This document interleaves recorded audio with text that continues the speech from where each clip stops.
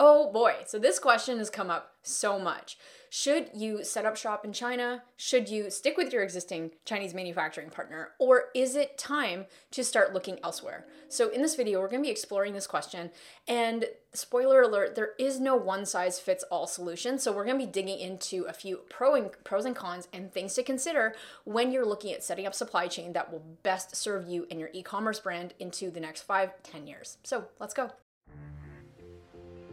This is the Launch and Scale podcast, the home of some of the best e-commerce advice on the internet today. Whether you're launching your first product or scaling your existing storefront, we include conversations from industry experts, best practices, and practical tips to help you run a profitable e-commerce brand online today. I'm your host, Kirsten, and my mission is to create 100 seven-figure brands by 2027. If you're going to be one of them, be sure to subscribe and not miss another episode. By the way, for more resources and information on how to work with us, go to launchandscale.co. Remember, that's .co, not .com. Apart from that, let's get into the episode. Another episode. The last 2 to 3 years has taught us that with supply chain increasing demand for more orders and factories getting shut down and a lot of the other global things that we've been handling in the e-commerce space have not been easy. But it's also begging the question of like, all right, well, if these are some of the problems we're facing now, what is that going to look like in 2 to 3 years? And is China a viable market to continue to manufacture and go from there? The truth is, China has dominated the manufacturing space in the last 30 years. Really got started in 1970s, 1980s, where they laid the foundation to be the global leader for manufacturing. They've got the efficiency down, they've got the low cost cut down, and they have the capacity to keep up with mass demand globally. But the reality is that in the last 2 to 3 years, I don't know, if you haven't been paying attention, here are some of the things we've gone through. We have seen increased wait times because to really get product from China, what that meant for the existing store owner is that you will see your product sit on a boat and enter the port on the west coast of the US and then wait for them to check in your items to then get trucked over to your 3PL to then see customer distribution.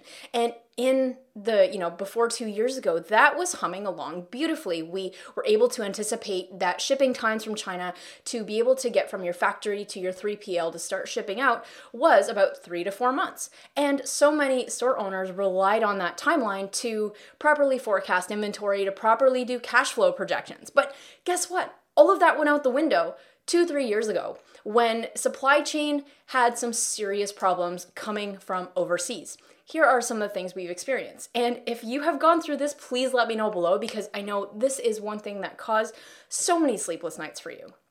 So now what we're experiencing is if you place an order with China, there's a few things going on.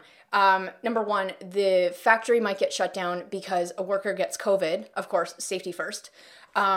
Because they are so behind on larger orders, because of potential of factory shutdowns and time off and that sort of thing, they now have to prioritize their larger customers. So if you're working with a larger factory and you're small fish coming in, you are really just at the bottom of the priority pile. So even if you get a timeline from the manufacturer to say, yep, you know what, we're going to start in 2 months, and you bank everything on that, unfortunately, sometimes larger orders will take priority. So actually, it gets to the point where if you're with the wrong factory partner, you may not get product for 12 months. And we can't run a business off this because what you see is you are only selling when you have inventory, and even pre-orders go so far.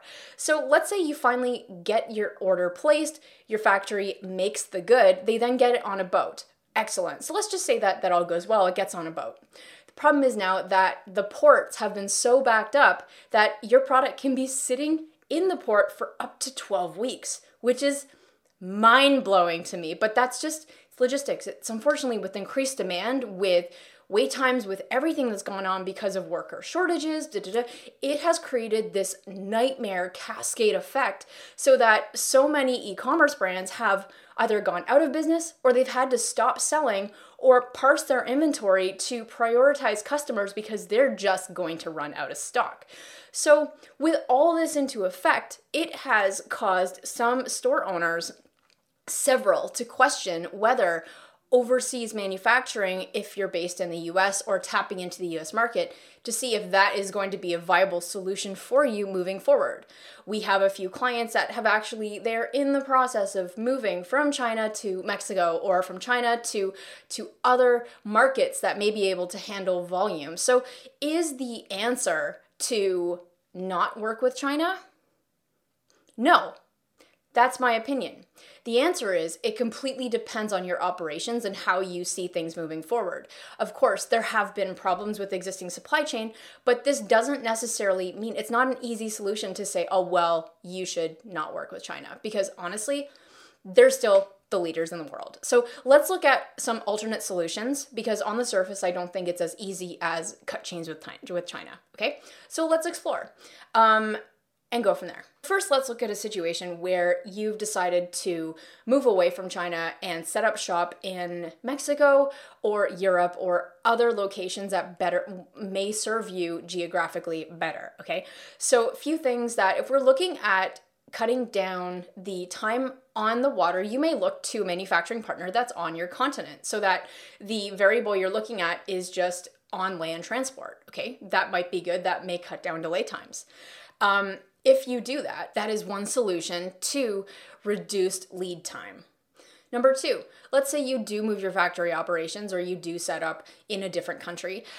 There's a big risk that your quality control or the quality, these factories won't be able to produce as high of quality as what China has. Because again, China's had over 3 decades to become the master of quick, efficient manufacturing.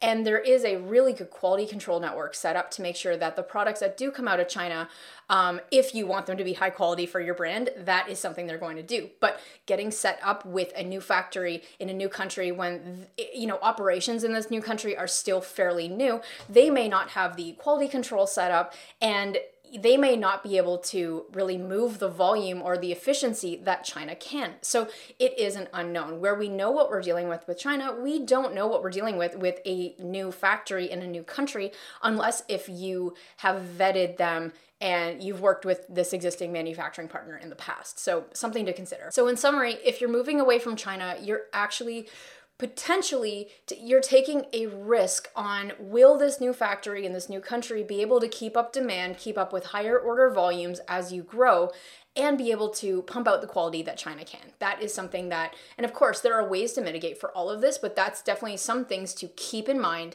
But on the other side, some of the pros of moving away from China might be that you want to be located closer to your factory for quality control. That might be something that you want to have no time on the water, and you want to be able to rely more on land transport. That, of course, has its own scaling logistical problems, because if you are looking to scale globally, it's going to be very hard to avoid the sea freight route. But again, these are things to consider. On the flip side, let's look at the pros of staying with China. Number one, if you have the right manufacturing partner, you've got an existing relationship, and quality control is there, they are one of your biggest assets in business, okay? So assuming you've got the right one or you vetted the right factory, they can be your biggest asset. As mentioned before, China has the largest factory network in the world. So with that comes greater efficiency, potentially lower wage costs, and their ability to keep up with massive order volume as we go.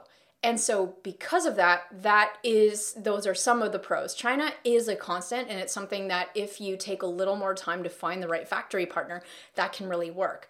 Other things to consider if you do want to stick with your Chinese manufacturing partner or look into that, if you're really concerned about lead time on the water and just things getting stuck at the port, what you can do, we have a lot of companies that are, and this is not good for margin, but if you're able to work out volume discounts or whatnot, that's a good idea. You can actually air freight over, so you can fly over some inventory. So in preparation for Q4, when you're going to make your largest inventory purchase of the year, the last thing you want is for your products to get stuck on the boat for 3 months, because guess what? That means you might potentially lose out on your biggest sales quarter of the year. So that's no bueno. But if you have, for example, if you have 25,000 units coming in from China, 2 things you can do. You can either ship 15,000 or so on a boat and air freight the 10,000 so that you have inventory within days as opposed to weeks. So that is a known constant, but of course the cost of air freight is significant compared to a cost per unit shipping price on the water. So that is something to watch out for. So staying with China is a constant. They are the best in the world at what they do, and they are pretty affordable right now. Of course, that might change in time, but that is right now what we have. And some of the things to watch out for if you are looking to move away from China because of the time on water, I've just provided a solution for logistics. But at the end of the day, China is still a very viable market because you have good cost per unit, typically very efficient, the quality control network is there, and existing relationships. So for beginner brands, if you get set up properly through quality control, through a good relationship, and you can trust your manufacturing partner to deliver on time, then the thing that you need to be asking yourself is not what country should we manufacture in, but more, how should we set up fulfillment so that we can get product to our customers? And so I want to offer 2 solutions here. Number 1, we've talked about air freight. So that's definitely a good solution. That's not so great for margins because it's super expensive to fly stuff over. But the other thing you can do is talk to your factory and see if they are actually able to ship directly to your customers. So not all factories offer this, but if you're able to have a factory that with every order, they actually act as your fulfillment partner as well, that could cut down loads of time on the water. Because if they're shipping from China, if they're taking packages and fulfilling to the US and other parts of the world, that is potentially part of the cost that you can pass on to your customers if you do charge shipping for your products. That is one way to significantly decrease lead time, and it's a more popular solution that e-commerce brands are using to try to bypass the crapshoot that is shipping overseas right now and dealing with ports. The other solution is that you are only selling and only making money when you have inventory. So if you have a validated product, order way more than you need to. If you need to get cash flow financing, get cash flow financing. You are going to need as much inventory as possible because of lead times, and that is going to be the number 1 hidden killer of being able to grow your business, is not having enough inventory. So cash flow financing, there are definitely a few options. If you guys are using one, by the way, let me know below which one you're using. And apart from that, one last thing. So I just finished reading Shoe Dog by Phil Knight. It's the story of Nike and how Nike became one of the, actually, if not the global leader in footwear and apparel. And one thing that was a game changer for Nike when they were going through serious cash flow, serious inventory, and serious scaling problems that come with growing your company and growing 50% year over year, what that looks like is that if you can decrease your number of orders, meaning instead of ordering 5,000 units at a time, look to get cash flow financing to order much higher volume orders so that you are decreasing the amount of orders that you need to wait for to hit the port, hit your fulfillment center. So if you can swing it, cash flow is king. Cash is everywhere. If you have a proven product that has a proven track record, proven sales record, there are so many different ways to get inventory financing, and you need to, I know it's a scary thought. I've had this conversation with so many of you where I can just see the angst and the stress of, I have to order more units. Yes, because it's the one thing that will give you a competitive advantage. So apart from that, I hope you enjoyed this video. If there's any part of this video that you want me to elaborate more on in a future video, let me know below. Apart from that, thank you for subscribing and watching, and I can't wait to see you next time. Hey, thanks for listening. If you enjoyed this episode, be sure to hit subscribe on your mobile device. And for more resources and information on how you can launch and scale your e-commerce business online, be sure to go to launchandscale.co. And we've also got a ton of free actionable content available on TikTok and YouTube. Just be sure to go to either platform, search for Kirstyn, my name, K-H-I-E-R-S-T-Y-N. Apart from that, we'll see you in the next episode.